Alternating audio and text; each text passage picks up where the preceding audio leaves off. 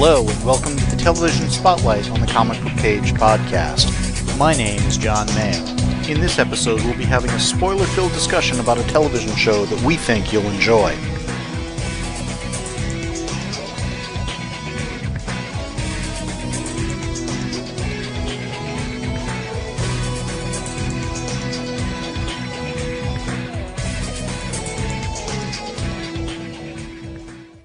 In this roundtable discussion, we're going to be discussing Agents of S.H.I.E.L.D. Season 3. Now, we're going to do this in two parts, and the first part is going to be the first half up through episode 10. Through the winter hiatus. My sister and I have just finished marathoning that, and we figured it'd be good to record on this part, because it may be a couple of months before they air all the others and we watch all the others. Yeah. There are a few shows that we tend to fall behind on as we're trying to keep up on other ones. And frankly, Agents of S.H.I.E.L.D. is one of the ones that we've kind of intentionally fallen behind on.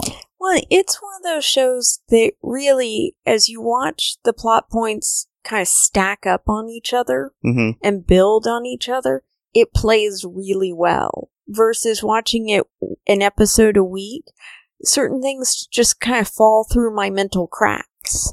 They have a lot of plot lines going on through the first half of this season. They've got whatever happened to Gemma at the end of the last season. Yes. Where the portal or the monolith or whatever swallows her up and it's a portal to another world. We've got Grant Ward rebuilding Hydra. Yes. We've got the whole Inhumans thing going on. Which they really took in a different direction than I expected. Yes. Because I thought it was going to be a hard-push recruitment of Inhumans. I was expecting that too, and it's really surprising how few new Inhumans we really get to meet this half of the season. Yeah, this was more of a, how is the fish oil that the Terrigen mists? Yeah, that. I almost got it right. Oh, yeah, you were close. But how did that fish oil getting into the market and affecting people and turning them into the Inhumans, and etc., how did the people who were affected adjust? Or did they? It almost seemed like, though, the Inhuman plot line just was almost backburnered in favor of the ACTU, and I forget what that stands for, that was chasing the Inhumans. And it's another, government organization that S.H.I.E.L.D. is having to deal with. And there was more about that mechanic almost than the Inhumans. Yeah, I thought we would spend more time with the Inhumans versus the people trying to chase and corral the Inhumans and figure out what to do with the Inhumans, and the competing theories, if you will, on what to do when an Inhuman is located. Do we put them in a medically induced coma, or do we rehabilitate isn't quite the word for it, but do we give them therapy and help them cope? But really, we only saw a couple of Inhumans in these 10 episodes. But there was a lot of implied. There was, but that's my point, is more of it was implied than we actually got. I mean, we've got Skye, who's now going by Daisy. We know she's an Inhuman. She's a core member of the S.H.I.E.L.D. team. Okay, that's a given. Lincoln, that we'd gotten introduced to last season, he shows up as recurring. We get Lash, who is one of the major threats for this half of the arc. Yeah. And then Joey. Joey is the other one. He was the main one that they actually early on kind of, I don't say capture, but acquire, protect. And then by the end of this half of the season, they've recruited him successfully, and he's a useful member of the team. And we have the three at the apartment. We have them, but we never really see their powers much, and they were just throwaway characters. Yeah. We really, aside from that one scene, they don't factor into the story. The only other one we really get for any length of time is the one working with Hydra. Yes, and the telekinetic. And the one with access to the Social Security database, who gets the rash when Inhumans are near him, and was working with Lash. Again, that was pretty much a single episode and they're gone. True. But they were almost incidental characters. But we had more of him than just the one that the only time we saw was when he was floating in the coma gel. And we had no clue how did the ACTU get him, etc. I was expecting to see more of them as legitimate ongoing characters.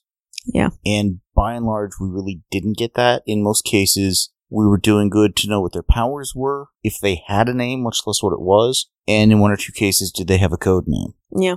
Lash was really the main one for the arc that was a new introduction or whatever of sorts, and kind of the reveal of who he was. And I was very disappointed by who he was. I didn't think that his... And we're going spoilers, so we can say if you want. But I don't think who his inhuman personality was matched his human personality in any way. And I think they really did a better job of that with the ones we saw last season and even with Daisy. I would agree with that. And I'm pretty sure Lash is from one of the more recent Inhuman comics that is around the time of the Terrigen Mists going through the Marvel Universe and the comics and such, and played a similar role. But in most cases, the Inhuman version is just a powered version of who they were before. They may physically change, but it's not like a different persona. Yeah. Whereas with this character, it completely was. Yeah. And it, frankly, was kind of disappointing. Yeah. And they left the status of that character very much in limbo as to, will he be able to show up in the next half of the season? Yeah. I mean, with Daisy, her powers, to me, they really fit with somebody who went through the foster care program and all of that stuff. She had no control in her life, no stability. Okay. And when you think about it, her power has everything to do with stability and control. I did like the one scene where she essentially catches the head of the ACTU. And softens her landing. Softens her landing with the powers. I'm still not quite sure how that would have worked, because at one point with the powers, she was, shaking things apart. Well, and that's the thing, is that she can control vibrations of the air. And they had talked about that last season. So she basically created not quite an air funnel, but an air pillow, if you will, and slowed her fall. It just seemed like she literally should have been shaken up by that. Mm-hmm. Well, she seemed emotionally shaken as opposed to physically shaken. Well, she just spent the day with Skye yelling at her about how she was treating Inhumans, and here Skye Daisy is saving her. Yeah. So they had some good moments, and that head of the ACTU was played by Constance Zimmer, who we'd seen in Boston Legal? First season, maybe? In some other stuff. She's one. Check her out on IMDb, because I know I've seen her in at least half a dozen shows, and every time I see her on screen, I'm blown away by what she's doing. She did a terrific job with the role. Yeah. And her kind of second in command or whatever, we had seen that actor on Agent X. They had one or two other people. The one who played the telekinetic, we'd seen on Hawaii Five-0. I thought that's who that was. And I'm trying to think of somewhere else. Mm-hmm. So they brought in some new people. They did some nice stuff with Rosalind, Constance Zimmer's character, right, over at the ACTU, and it was believable the way they played out. She didn't know she was working for Hydra. Mm-hmm. Well, and the relationship between her and Coulson was a lot of fun. They did a really good job making her a character that pushed my buttons, and I didn't like her, but I enjoyed that aspect of her because she was the rival to Coulson. Exactly. She felt like a rival, an equal of sorts. Somebody on his level. Yeah, and somebody who ought to be his ally, but wasn't. And you just kept enjoying disliking her because you knew Coulson's going to come out on top. And this is going to work out. The whole concept of these sorts of shows is who can you trust, who can you not. Yes. And he really wanted to trust her, but kept wondering if he could. Yeah. And the way they were playing back and forth, with each kind of almost infiltrating the other side or whatever, and it was a lot of fun. Yeah. It was... She may be the first character I've seen in a long time, though, where I was aware the writers are trying to write a character they want me to love to hate. And I felt they really succeeded on that level. And they were very much trying to walk the line of, do we as the audience trust her or not? Yes. And they played fair. Yeah. Very believably. And again, a lot of those scenes, not only did they work well, but they gave material for other characters to kind of, question Coulson on, and it had a dynamic throughout the team. Yeah. That was fun. And while technically she was working for Hydra, Yeah. which is an aspect that I'm not really, overall loving about the series, although it's classic S.H.I.E.L.D. from the comics, it didn't feel like the crap they're fighting Hydra again. Exactly. Yeah. And they've done a lot in this half of the season to expand the Hydra mythology. Mm-hmm. The backstory goes a lot further back than World War II. Mm-hmm. And this whole other planet that we get to, who's from those cities, I think we get a pretty good idea of how that race met its downfall. What was the deal with the big Hydra logo? Mm-hmm. There's a lot of questions, and it goes from where was Gemma to, she was on this planet to they get her back, they've got to go back. It had multiple payoffs over the course of this half of the season. Well, and Gemma's storyline was great for Fitz. It was great for both characters because it toughened Gemma up a bit, and she needed that. Mm-hmm. And it really focused Fitz and put a fun spin on their relationship. Mm-hmm. I loved the scene where he's like, we're cursed. Yes. The universe keeps pulling us apart. They threw you halfway across the galaxy or whatever. Yeah. Yeah. And I loved the scene where she was mad at him for helping her and for being good about this and for just being the great guy she's always known. She's like, why can't you be angry also? Yeah, when she has essentially asked him to reopen the portal so they can go find this other guy that she'd kind of fallen for on the planet. The one who helped save her life while she was there, waiting for Fitz to finish saving her life, if you will, and get her back here. And I thought that had really good payoff in this 10th episode. Yeah. Where he's the one who goes to the planet, meets this other guy, and how all of that plays out. Yeah. And I felt that the 10th episode, which is again the winter hiatus break, had a sense of conclusion, but also a sense of this kicks things off for the next part. Mm-hmm. It ended on a major moment that it's like, well, that changes things. It's funny because it ended on a sense of victory that was also a humongous sense of downfall. Well, it was funny because I had thought Coulson and team had just a major victory, like you said there. And then we get that tag scene at the end. And, oh, by the way, there's this. And it's like, well, that totally spins things. I mean, I see what you're doing. I see where they've gone. Yeah. Well, it's funny because the music during the scene where Coulson and everybody comes out of the pod on the airplane of "See, we survived," something about the music told me this victory is shallow and hollow. And I don't know what it was to the music, but it wasn't as upbeat if this isn't a pure victory. It's funny because in that scene I was focused more on the blocking. Yes. Where Gemma's looking in the side of this containment unit for Fitz as he's kind of come out around behind her. And she's also looking for Will. True.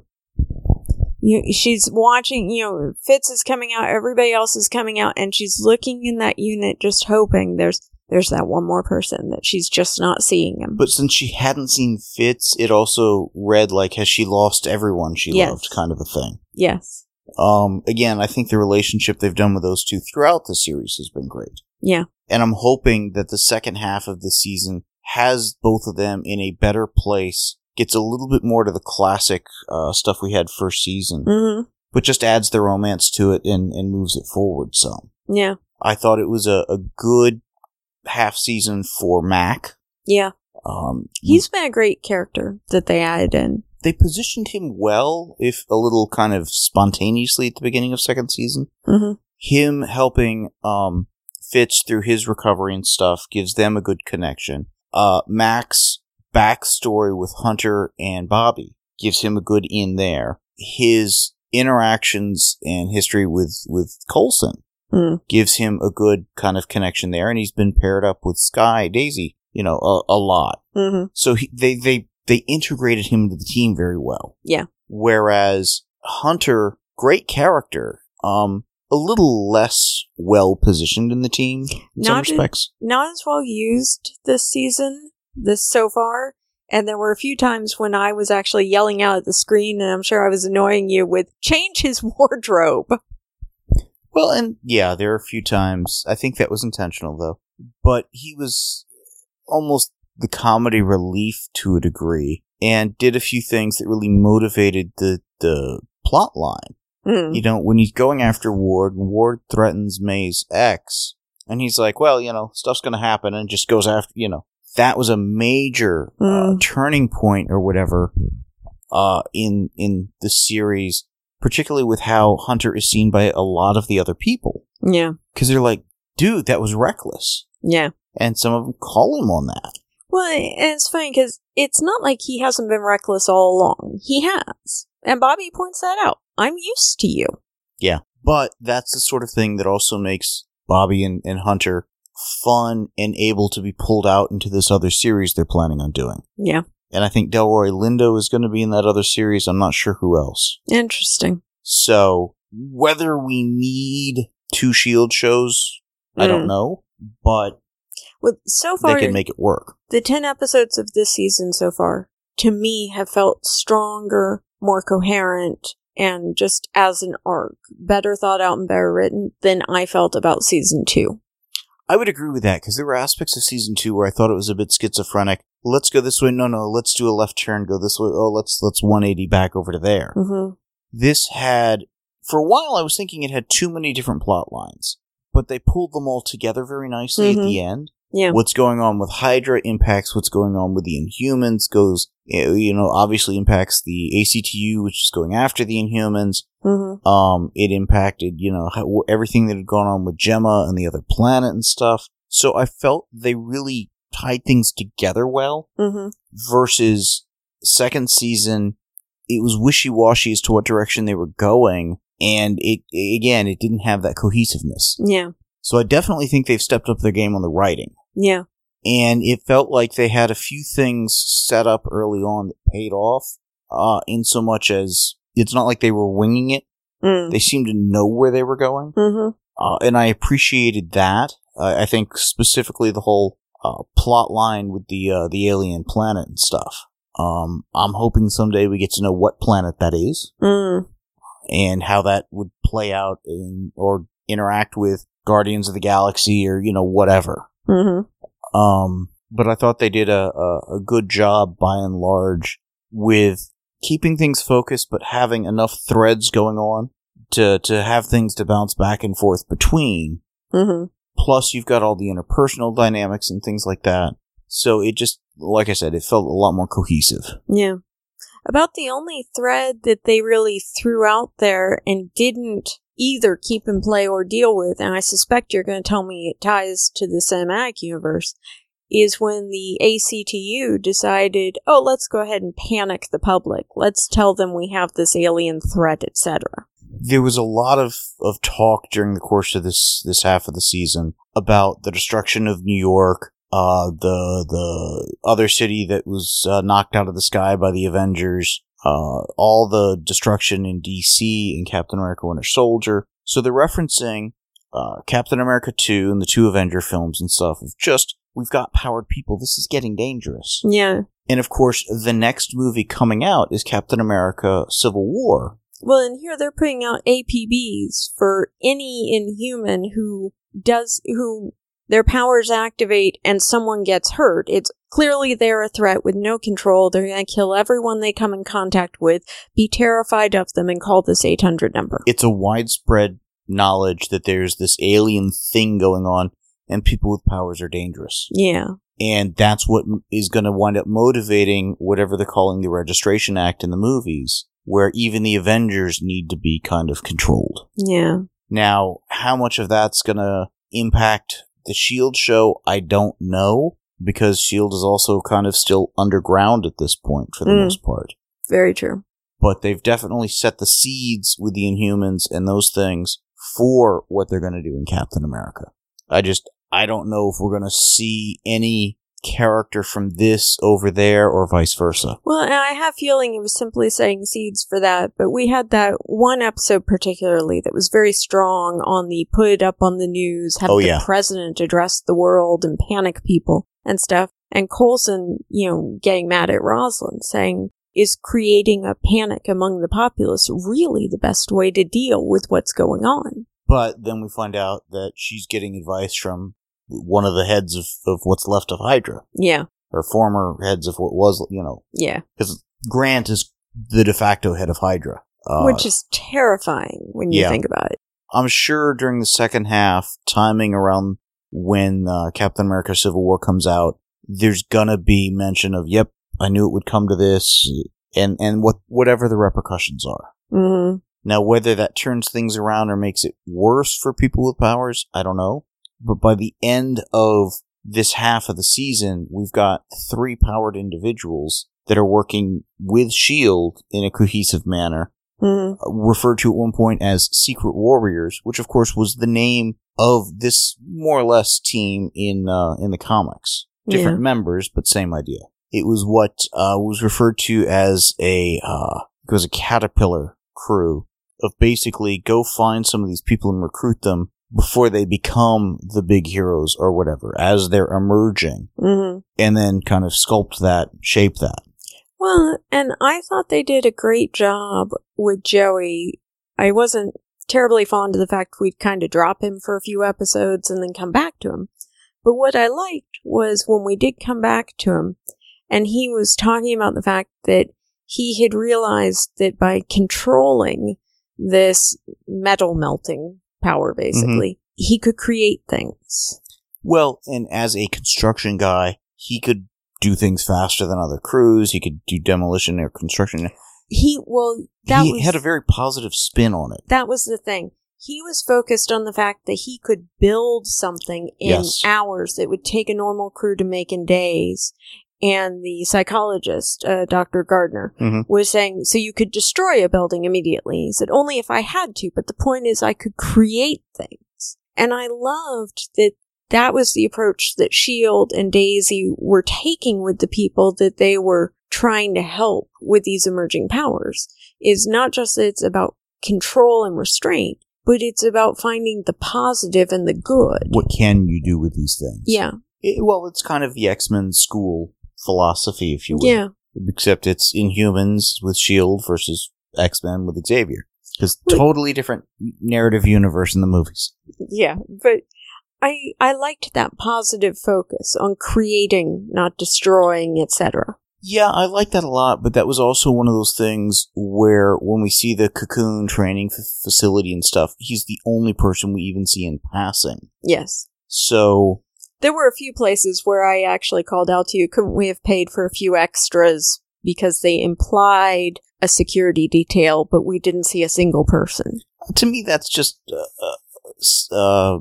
logistics. It's incidental, but when you have this entire training facility for training Inhumans, and we only know of one that you've got, that doesn't make sense. I mean, at least reference a few others. Yeah. It's not like he's the sole person the entire facility's for. So there are a few things like that again, I was expecting some more Inhumans. I liked what we got. The new jet was cool. They didn't have as many cool toys as they've had in some past seasons. True. There was less inventing of toys going on, more understanding of the portal. Yeah, but typically, again, that's where Fitz and Simmons would have brought that to the table, or Trip back in the first season with the old school stuff. I miss Trip. I think, somebody that's got that long time, S.H.I.E.L.D. aspect, if they could find somebody like that to bring in, that'd be good. Yeah, I agree. I think it would be a fun dynamic with Coulson, and as they're building a new S.H.I.E.L.D., have somebody who's really in to that, but this is how the old one did it. Yeah. Yeah. Kind of like what we're getting with Hydra. Grant's doing the whole new Hydra, and you've got this other guy coming in saying, no, this is how classically it's done. Yeah. So it's a fun dynamic. But it's one of those shows that I agree with you that binge watching works better, at least for me, because they've got a lot of plot lines going on, and just it can be a few episodes. I mean, there was an entire episode where all we get is Gemma on the other planet. Yeah. Every other plot line paused for that week. Which is fine. It makes sense. It was the right way to do it. But if you're doing it on week-by-week basis, it's hard to keep everything, in play, in my mind at least, whereas marathoning it played out very well. Yeah, it was a great immersive experience to go through those 10 episodes, basically within 36 hours. I would say within 24. We started last night. Okay, I was being generous. This is a Saturday we're recording it. We watched it on a Friday. Some of it and then continued today. But my point is, just, we didn't break it up by that much. Yeah. We didn't do it in one fell swoop, but we did in 2 bursts. And it just layers up on top of itself very nicely. It's not one where you binge watch it and you go, hey, wait a sec, you just contradicted yourself. Hey, wait a sec, you just told me something I know is a lie because I just saw the previous episode. You end with one scene and then you start the next episode and they do a previously on that very scene and it's different. Oh, that's a pet peeve of mine, totally. Same here, it's cheating. Yeah. What I liked about this was it watched like a book. Yes. Yes. There was a sense of a beginning, a middle, and end. There were obviously things that happened last season that set this up. Things that this is setting up for the next half of the season. You know, in general, I would say Coulson gets the best lines.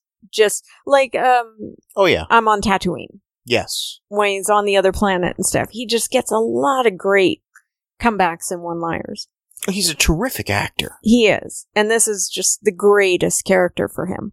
But one of the episodes had Peter McNichol as the Asgardian. And when we first see him, he's just chilling out in a prison cell in Norway, I think it is. A pretty good prison cell. Yeah, he's got his books. He's got 3 meals a day. Looks like he had Netflix or whatever. He had a TV at least. Yeah, and they're asking him what's going on. He's like, haven't you heard? It's bad to be an alien right now. However, if you're in jail for drunk and disorderly, clearly you're not an alien. Yeah, he was laying low on a government's dime, essentially. But then he breaks out by ripping the door off, setting it aside. Guards come rushing in. And he just kind of shrugs and points to Coulson. He did it. I know. And Coulson's like, jeez. They've got fun writing like that. Yeah. They got good mileage out of Coulson's arm, which I'm still not thrilled that we Darth Vader'd him. What got me was just how almost useless it was. And I'll admit, I was very puzzled at the end of the 10th episode when he's used it to, because it gives him a certain degree of enhanced strength. He might keep his murder weapon. I was wondering why he left it on the planet, or tried to leave it on the planet. I'm seeing where you're going with this, and I'm just chiming in with, you know how so many people will, once they've used all the bullets in a gun to kill somebody, they chuck it aside. They don't ever want to see that murder weapon again. I get that, but it was his hand. But he knows Gemma will give him a new one. She hasn't done it yet. Well, he's on his 3rd arm. All while she was gone. Oh, well, that's a good point. Wonder who's giving him arms. I don't know. And I did like the one scene where we saw his previous arm. I like that too. I would like to see Mac having been the one who designed the hands. Yeah, that's a good point. I will admit, I want him to get a new glove. Yeah, it just looks big, blocky, and it's always kind of outstretched with the fingers kind of spread out awkwardly. Yeah, the huge rubber garden glove or dishwashing glove, whatever you want to call that. No, that's not my style. The gauntlet almost, yeah. Yes. I'm hoping they kind of get over that and move on. No sign of Lola this half of the season. That's very true. There was reference to the flying car. That's true. What other thing? None of the really high-techy stuff, like the hologram cube or whatever computer thing that he had, that Coulson had. Now, the closest we came was the little drone that cloaked itself. And that goes all the way back to first season or whatever. Yeah. I think one of the last times we had seen them was around the time Peter McNichol's episode, when they tied into the second Thor film. Yeah. So they've got a lot going on. It's funny because it's still doesn't. I mean, it's in the cinematic universe, and they're referencing aspects of it, but it doesn't feel as tightly tied in. Yeah. Nobody guest starred or really, other than McNichol, who is not in any of the movies, but is an Asgardian at least, so you can claim it ties into the Thor movies. It doesn't tie into anything that's going on with the Netflix stuff. Agreed. But they're also at least not sitting in New York the whole time. Yes. I mean, they're bouncing around and whatnot, and pretty much based elsewhere, I think. So I can at least buy that. But I look at how the DC stuff is just always bringing in, characters here, and here, or whatever, from other stuff, or at least referencing them or whatever. And with Agents of S.H.I.E.L.D., we're really not getting... Well, the other thing is with the DC shows, because they're so firmly anchored predominantly in one city. Mm-hmm. Definitely with Flash, Arrow a little to a lesser degree because they go to the island, etc. Okay. But, in Arrow, we know about the Glades versus downtown. They've gone to a great length to bring their world alive and orient us. I guess for me, though, they've brought in so many other DC heroes and villains in those shows. Mm-hmm. It's a very rich world in the DC universe. And in this Marvel's Agents of S.H.I.E.L.D., it seems somewhat isolated. I mean, there could be some second or third level potential Avengers, Defenders, whatever. I mean, obviously you can't do the X-Men or the Fantastic Four. Maybe you could do some Spider-Man related characters. Probably not. I get that. You could get recon photos from Jessica Jones. Well, yeah. Or at least reference some of the lesser used Avengers or whatever. Or some other Inhumans even. Yeah. There were opportunities for that. Really the closest we've come was, and this goes back to early stuff, Deathlock. Yes. And again, no Deathlock this entire half of the season. Yeah. Which is fine. I'm not saying go back to it, but make it feel more part and parcel of the Marvel Universe. Mm-hmm. Whereas it seems like every week we watch the DC stuff, Arrow, Flash, Supergirl, and Legends of Tomorrow. They're referencing some of the creators, some of the characters, whatever. I mean, we've gotten most of the satellite era Justice League showing up in live action in one way, shape, or form between Martian Manhunter, Red Tornado, Supergirl, the Hawks, Atom, I mean, on up and down. Whereas we're not getting even classic S.H.I.E.L.D. characters other than the couple we've got. Now, they're getting to where those are more in the comics and stuff, these guys are, and that's fine, but it seems like a missed opportunity. Yeah. There's plenty of street-level things you could do that don't need massive special effects, but they've shown they can do the effects, so they should just earmark, here's a handful of C-list or whatever, not, the Iron Man or whatever level. Mm-hmm. Maybe not even the level right below that with War Machine or whatever, but others that they could be bringing in. Maybe they're the villains or Absorbing Man that they did at the beginning of the second season. Make it feel like it's a really part and parcel of the Marvel Universe, cinematic universe that they're doing. Yeah. I think they're doing a decent job. It's a show that's easy to put off to marathon. Again, it plays well that way. It's fun to watch, but it's also one that if I go 6 months between binging and stuff, not that big of a deal. Yeah. And like I said, I think it's stronger this season than it was last season. I would agree with that, and I think part of it was last season was so all over the place that it made putting this half of the season off very easy to do. Yeah. But this half of the season really worked well. It's only going to be probably another 2 months or so before they finish off airing all the stuff for the rest of the season, at which point we'll try to, in a reasonably timely manner, go through those and do the second half of this episode. Yeah. So anything else? Nope. Cool.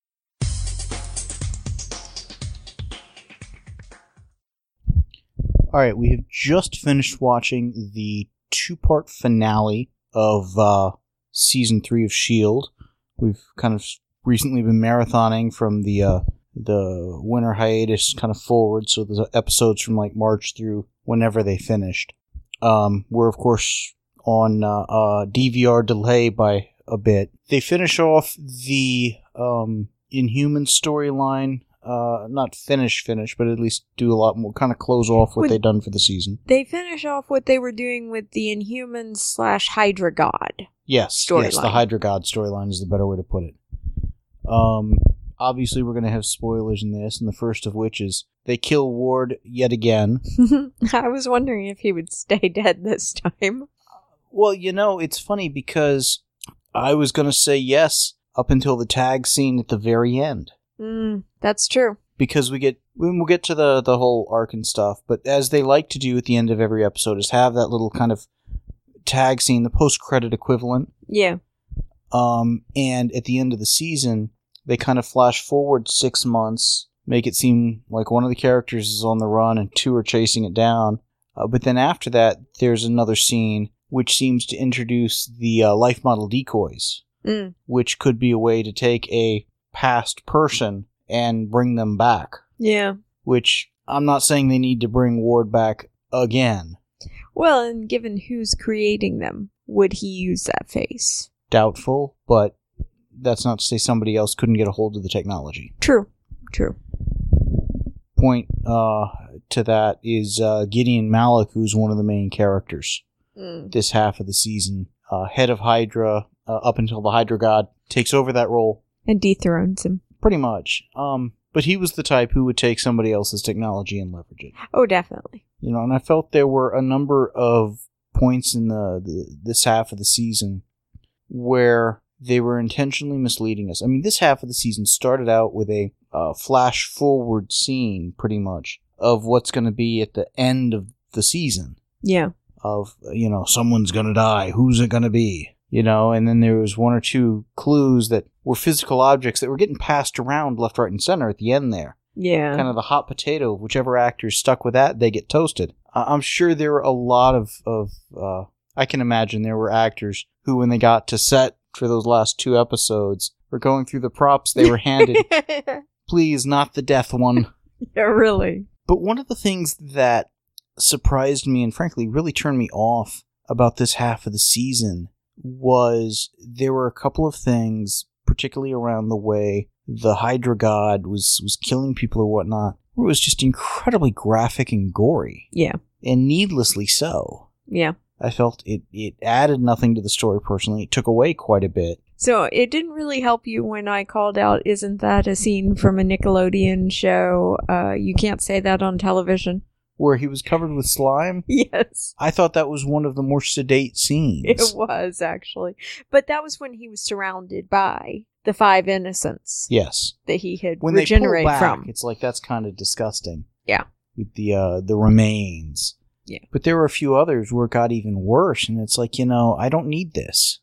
And this is, I think, part of why this is a show that tends to build up and get marathon. Build up and get marathoned. Yeah. It's like I don't need to see the gore on a week-to-week basis. Well, between that and the way they do the arcs. There is an aspect where I think this played out better for us with the foreshadow or telegraph, whatever you want to call it, the death, and then watching through the stuff. Because we've done this in the last, 3-4 days? Yeah. We've been doing the last couple of evenings, watch 3 or 4 episodes type thing, and then we hit the finale. Now, I will say one thing that when it first happened on the show, I really hated, and I thought there can't possibly be any payoff from this that I will like. And they did actually have evolution from it and payoff that I did enjoy, was Coulson's arm. When he got Darth Vadered, I thought that was just pointless, and why? You know, yes, but when they're in the trailer of the one Inhuman, potential Inhuman at the time, who later goes on to become Inferno, the place is rigged to blow. He and May have to dive into this hole that where he'd buried an Inhuman artifact, and the place blows up, and they're protected because, and I thought this was really cool. Yeah. Phil Coulson's replacement hand that Leo had tossed in some extras had an energy shield in the form of the S.H.I.E.L.D. shield. Yeah. And he's like, well, I thought as the director of S.H.I.E.L.D. I should have a shield. Yeah. What I loved about that was it is something that I think Nick Fury in the comics has had. And it's based on the energy shield Captain America had in the comics. Well, and it fit each character in terms of it. The quip made sense from Coulson. He gets a lot of those great lines, but it also was very much you could see Fitz tinkering in the lab with I could throw this in. And each time they upgraded the arm, I was really glad when the black glove went away. Yeah. But what I liked about that shield, it goes back to Phil Coulson being a huge Captain America fan. Yes. And also when the Sokovia Accords and stuff comes down, and it's like, which side do they fall on? He falls right in line with Caps. Yeah. So, I'm still finding it harder and harder to believe that Coulson is able to go around with a team of agents as part of S.H.I.E.L.D. for 3 years now. Yeah. And the Avengers still don't realize he's not dead. Well, the Avengers tend to get caught up in their own stuff. I get that. It's just surprising. Oh, I agree. Because some of what Coulson's doing is not low profile. Yes. Like meeting with the president and things like that. His relationship with Talbot cracks me up. The whole Talbot character is just almost a comedic aspect of the show. I really enjoyed the evolution in this half of the season for Talbot of I don't want to work with you. I certainly don't want to work for you. I don't want to be the face of whatever you're doing, to kind of coming around to seeing, okay, your methods work. I don't like them. To me, the scene that really underscored your point there was when Talbot has finally gotten a tour of the base. Things have hit the fan. They realize what Hive's plan is. And Talbot's kind of freaking out. And he's like looking at Coulson. He's like, why are you so calm? He's like, yeah, I'm kind of getting used to it. See, the scene when I realized, okay, Talbot is finally on board with Coulson's methods work. And he's got a handle on what he does. And he trusts his team for a reason. Was the scene where he had Talbot doing the video conference. Yes, and Fitz is in the room. Fitz is standing in for somebody else. Well, it was actually the scene right before that, where Fitz is off to the side, out of sight, and is working his computer magic to use the chair to get the size of the body and scale for the uniform and everything, and is getting the face scan, then gives him the thumbs up. I think they were also using that so they could do the green screen of the background. Yes. So get the whole set. And it was a good set of scenes. It was. I also liked the bit of this guy's an inch taller than I am. Yes. They get the equivalent of the apple crate to stand on. Yeah. So there were some fun moments there. And it had aspects of a Joss Whedon show in some of those scenes. Again, the sense of humor and things like that. It's funny you say that, because this half of the season felt more Joss Whedon than anything before this has. I would agree with that. I don't know if it necessarily has more of his input or what, but there were also a few things that felt a little non-Joss Whedon-y, because his shows, they tend to have a bit more payoff and stuff like that in terms of plant seeds, let them grow, and they go somewhere. Creel, the Absorbing Man, was used for a little bit and then poof, vanishes. Yeah. We get rid of a few agents over the course of the season, which was well done, but kind of clearing the decks. And then, particularly with the S.H.I.E.L.D., that was something I would have expected to have come into play when they were fighting Hive at the end again. Yeah. So there were a few things where there were some missed opportunities. But the character evolution and the character moments in terms of, like, Mac. Mm-hmm. Mac had some great scenes, episodes, the one with his brother. Well, the one with his brother worried me a little, because I was half expecting in the 2-part finale Mac was going to die and his brother was going to be kind of pulled in as a replacement. No, they can't do that to me. They can bring his brother in and I'm okay with that. But Mac has really grown on me. They can't take him out. I'm still mad about Trip. Same here, but with the way the death token, if you will, was getting passed around in the finale, yes, I thought all bets were off as to who was, nobody was safe for the most part. It's funny you say that, because for the longest time I had the feeling Lincoln would end up with it. It made sense because I think his arc was ending. Mm-hmm. There were enough things where I think they're repositioning the show for a 4th season. I'm almost thinking it's going to be more, back to basics, powered person of the week. And that would be kind of nice if they went back to basics. Some of the stuff has felt kind of off on tangents. And in some respects, I kind of feel like they've lost sight of what they were.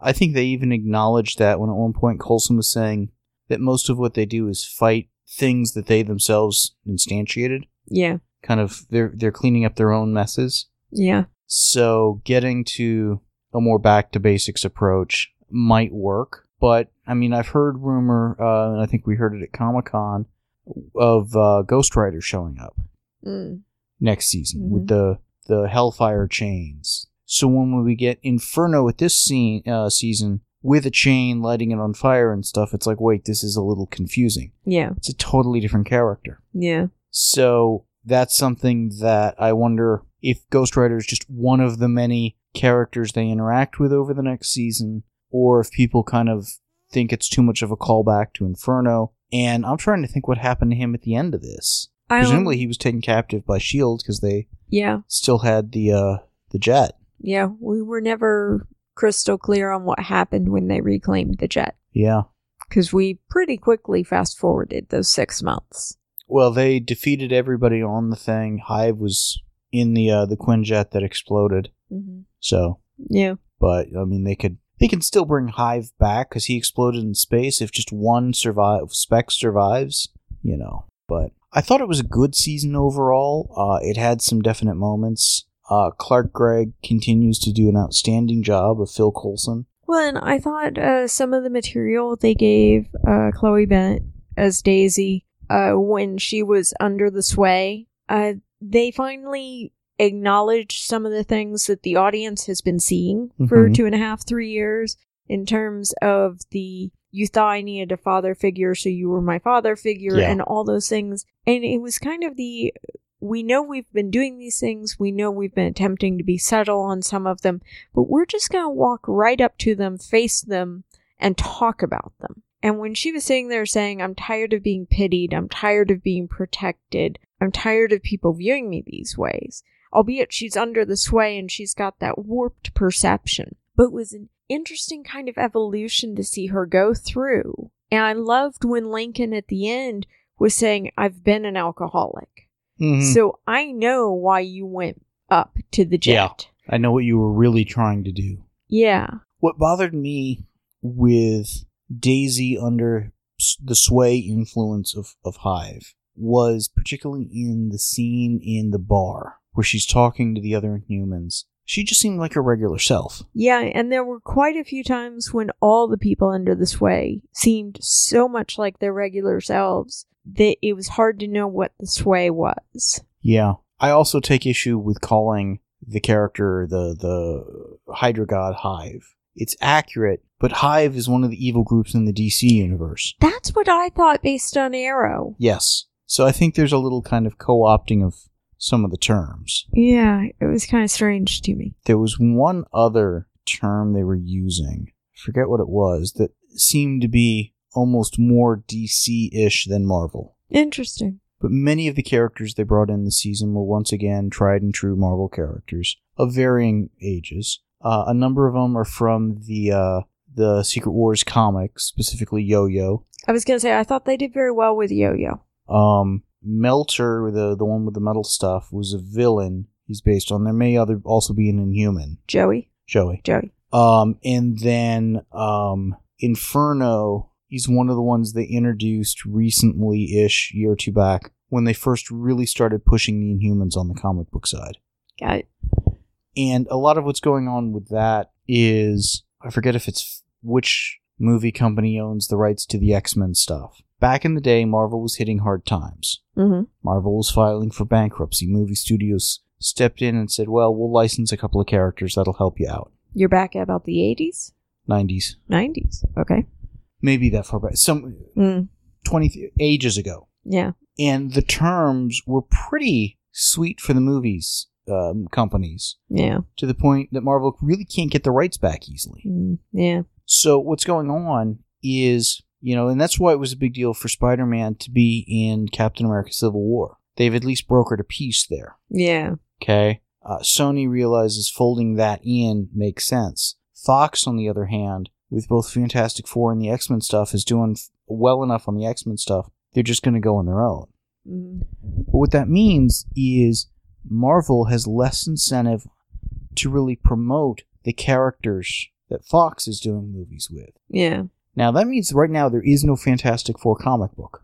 Which is just strange. Yes, and silly. But if you're going to focus on something and kind of percolate intellectual property that you want to bounce up to movies and TV, do it with stuff you can do that with, not stuff that's otherwise tied up. Okay, I get that.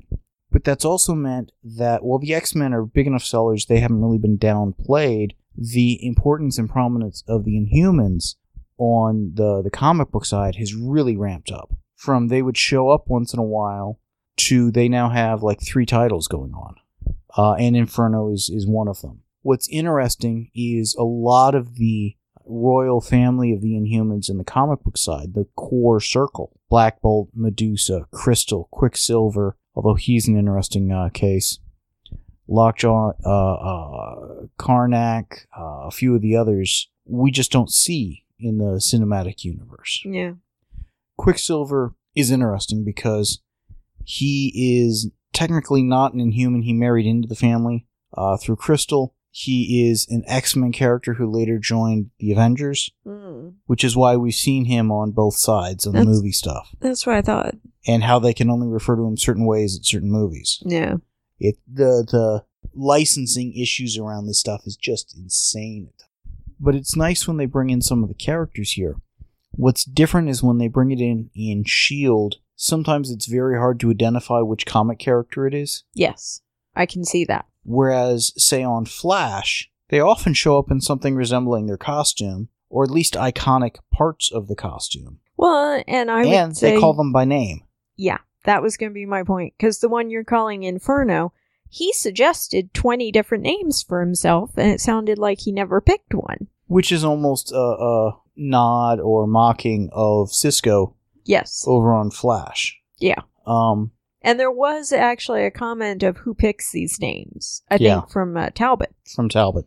Which was kind of funny. Yeah. So, there are things that both Marvel and DC are doing right and maybe not so much. Frequently when we watch, especially the movies, I'll comment on you can feel, like with Captain America, he feels like a product of the 40s. Yeah. The patriotism specifically, but a lot of the characteristics of he's an officer and a gentleman, that kind of thing. What era would you peg for S.H.I.E.L.D.? I find it very hard, and part of that is there were aspects in the second half of the season that seemed to be coming close to addressing what's going on currently in American culture and politics, but in America in general. But then it was like they would start to address it, and then they'd say, maybe I'm not sure we should do that. When do you think the property of S.H.I.E.L.D. originated? For some reason, my gut says about the 60s. That's dead on. It's during that spy era of pop culture, if you will. Well, it's a cross between spies and Make Love Not War, to me. I guess to me, there's a strong cultural similarity influence to Mission Impossible, James Bond. There's definitely that, but there is also the Inhumans have very much we come in peace, we're just like you, we're not trying to be your enemy. Yes, some of us are bad. Kind of like that whole civil rights movement in the 60s. But it captures all of it. Yeah, it's definitely a product of the 60s, and some of what we're getting in the show is very much a part of that. Some of it is, later storylines, later aspects. Well, like with the Watchdogs that we had briefly. That was the other one I was thinking was more of a DC property, but I'm probably thinking Wild Dog versus Watchdog. Well, what intrigued me about that was they were not a reaction to hate speech. They were their own hate speech. Yeah. But they were not a reaction to hate speech. But they kind of felt like a little bit of what we're seeing in current news and current headlines. But they also had a highly irrational, we're our own private militia aspect to them. What I found most surprising about that arc was those characters got captured by the Hydra God and turned into the Alpha Primitives. Yes. I hadn't expected the Alpha Primitives to show up. Only 5 of them got captured, and then the rest of them just poof vanished. That storyline and Blake just kind of poof vanished. Yeah.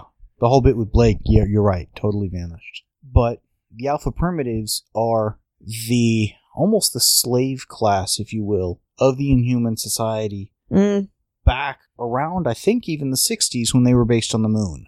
Interesting. But since then, because I'm not as up on my old school Inhuman trivia as I could be or whatnot. Most recently, they've been based out of the city of Adelan. That's a movable city kind of a thing. That's in the harbor of New York. Okay. The best equivalent I can think of for you on that city would be Stargate Atlantis. Got it. And like how at the end of the season it's parked in San Francisco Bay. Prior to that, though, it was located, and I forget the order of these things, but at one point in the Himalayas, at another point in the blue area of the moon. Mm-hmm. And there was this area of the moon that had kind of a little atmosphere. And it was just based on there. So periodically, various superheroes in the Marvel Universe would be on the moon, walking around, able to fight and have battles or whatever, and breathe. Yeah, and well, you know. It was funny because that area was not that far from the Watcher's home on the moon, and he's the guy who's basically watching everything and quote-unquote not interfering. Now, whether we get any of that when we get to the Infinity War stuff with the movies, don't know.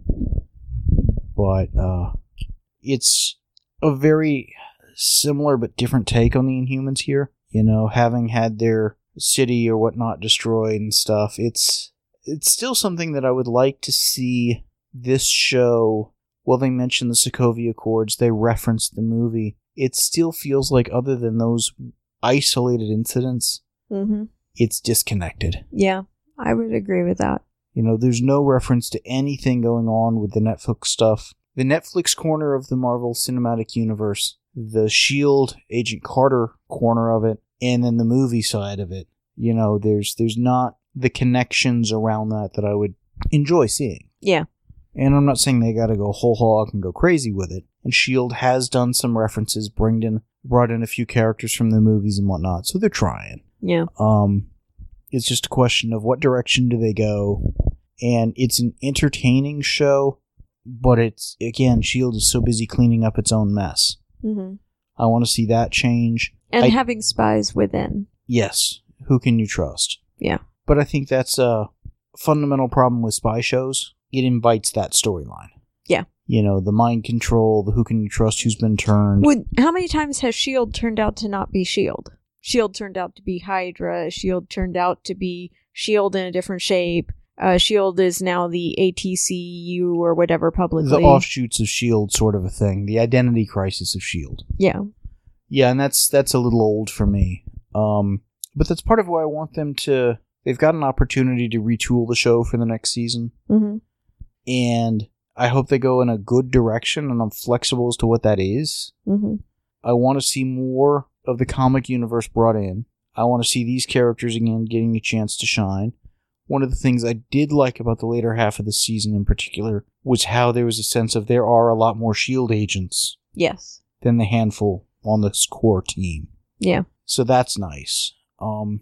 But it's still, while I enjoy the show, again, easy to put on the back burner in favor of a bunch of other shows that I enjoy more. Well, and I really think it marathons well. Yes, it does. It's one where it's got a lot of moving parts and a lot of pieces, and seeing them kind of fall into place together, it's easier to keep track of it over 3 evenings than over 12 weeks. It marathons well, but not as well as like the Netflix shows, which are geared for that. Exactly. Yeah. Because I think they're not telling as tight of a story, but it's network television versus, drop the season at once streaming service. Yeah. So they're going after different goals. Yeah. I'm trying to think what else is worth talking about in this. I liked the Fitzsimmons relationship in this half of the season. Yes. It finally was where I felt it should have been at the beginning of season 1. I would like to see that having progressed over the 6-month gap that they allude to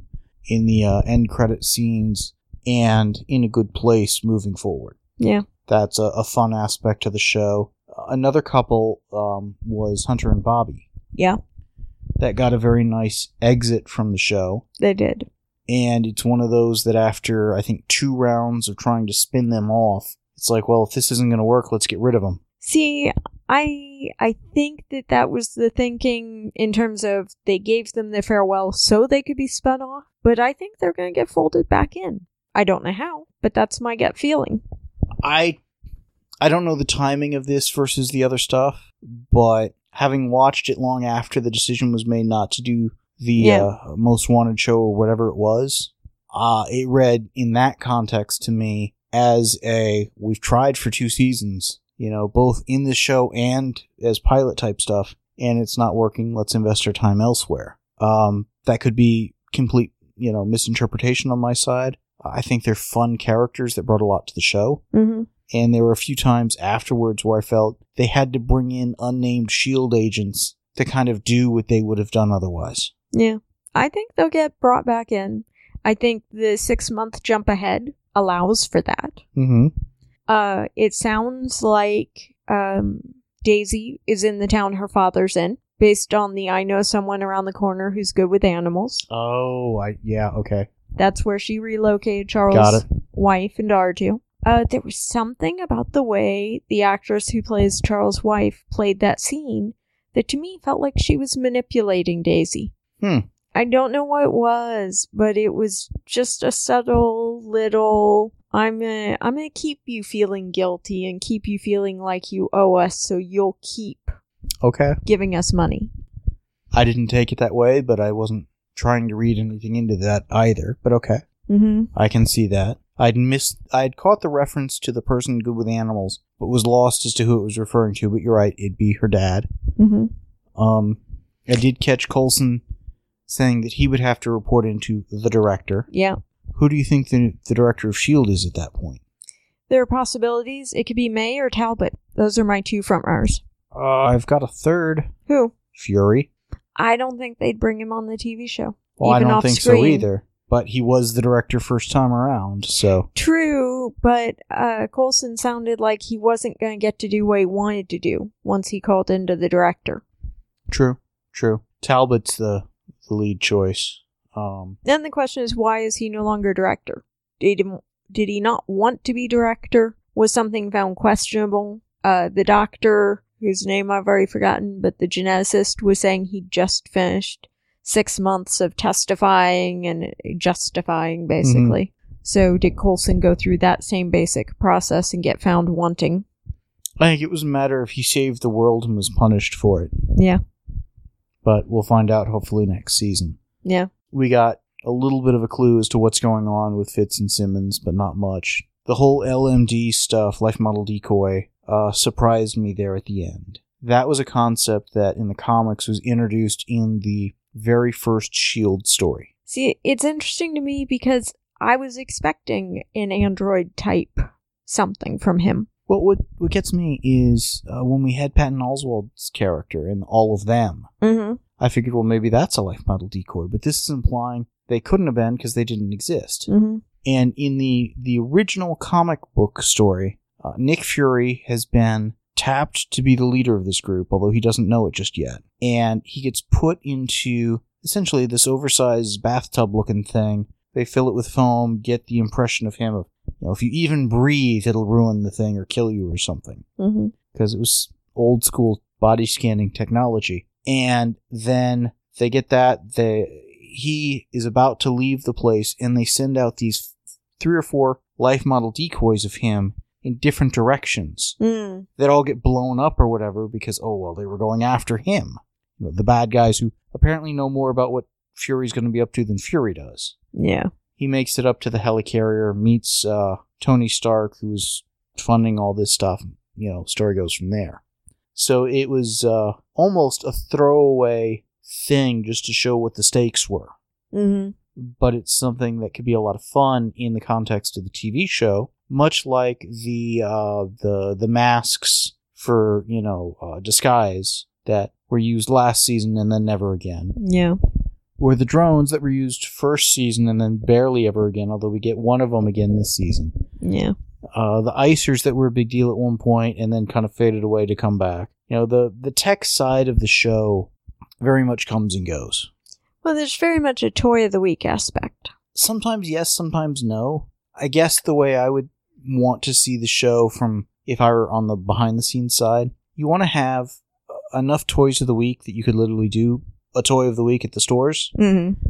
But you also want to have some iconic ones. The S.H.I.E.L.D. badge, the icer, the perennial play toys, if you will. Yeah. And I just don't feel that they're doing a good job on that. But I also don't think it's such a popular property that there's necessarily the market for that. Although I think in the collector space there definitely is. Yeah, that's true. I guess to me, they don't have the equivalent of the phaser, the communicator, and those sorts of Star Trek widgets. I agree.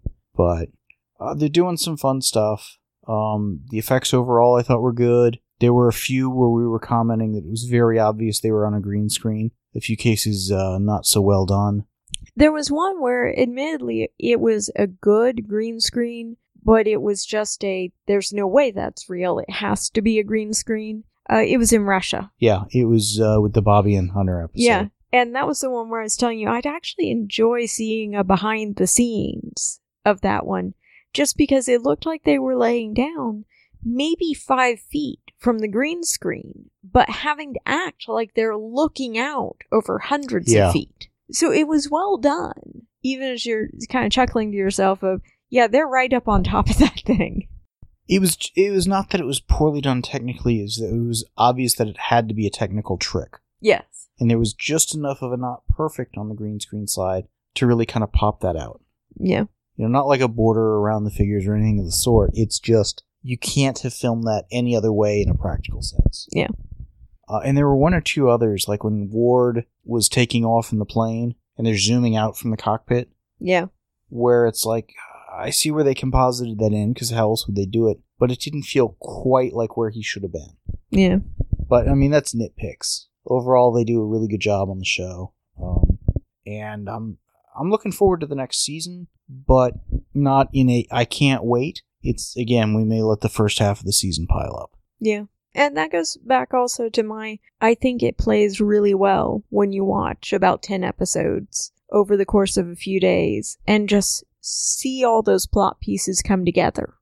I think I would have been lost on some of the plot points if we had not done it that way. Yeah. I might have lost track that Hunter and Bobby had left, or who, like Yo-Yo was when she came back, a few things like that. If we'd been doing the week by week and it had been 2 months since I'd seen the character. Yeah. And some of that is people were kind of released back after training to go live at home, and we'll call you in with a bat signal on your watch when we need you, which I thought was kind of cool. I did too. And it goes towards the Caterpillar team mentality of the Secret Warriors, where in the comic, Fury was trying to tap these individuals kind of before they became what they would become. Mm-hmm. Get them at the caterpillar stage versus post-metamorphosis into the butterfly. Mm-hmm. Before they've had the chance to become the superhero or the supervillain, you get them to work for you. Yeah. Which makes sense. Yeah, exactly. So. Yeah, it's an enjoyable show. Anything else? Does that pretty much do it? I think that does it. Cool. The show notes and forum for this podcast can be found at www.comicbookpage.com under the podcast and forum sections of the website. Please email us at theguys@comicbookpage.com and let us know what you think of what was discussed in this episode. Thanks for listening.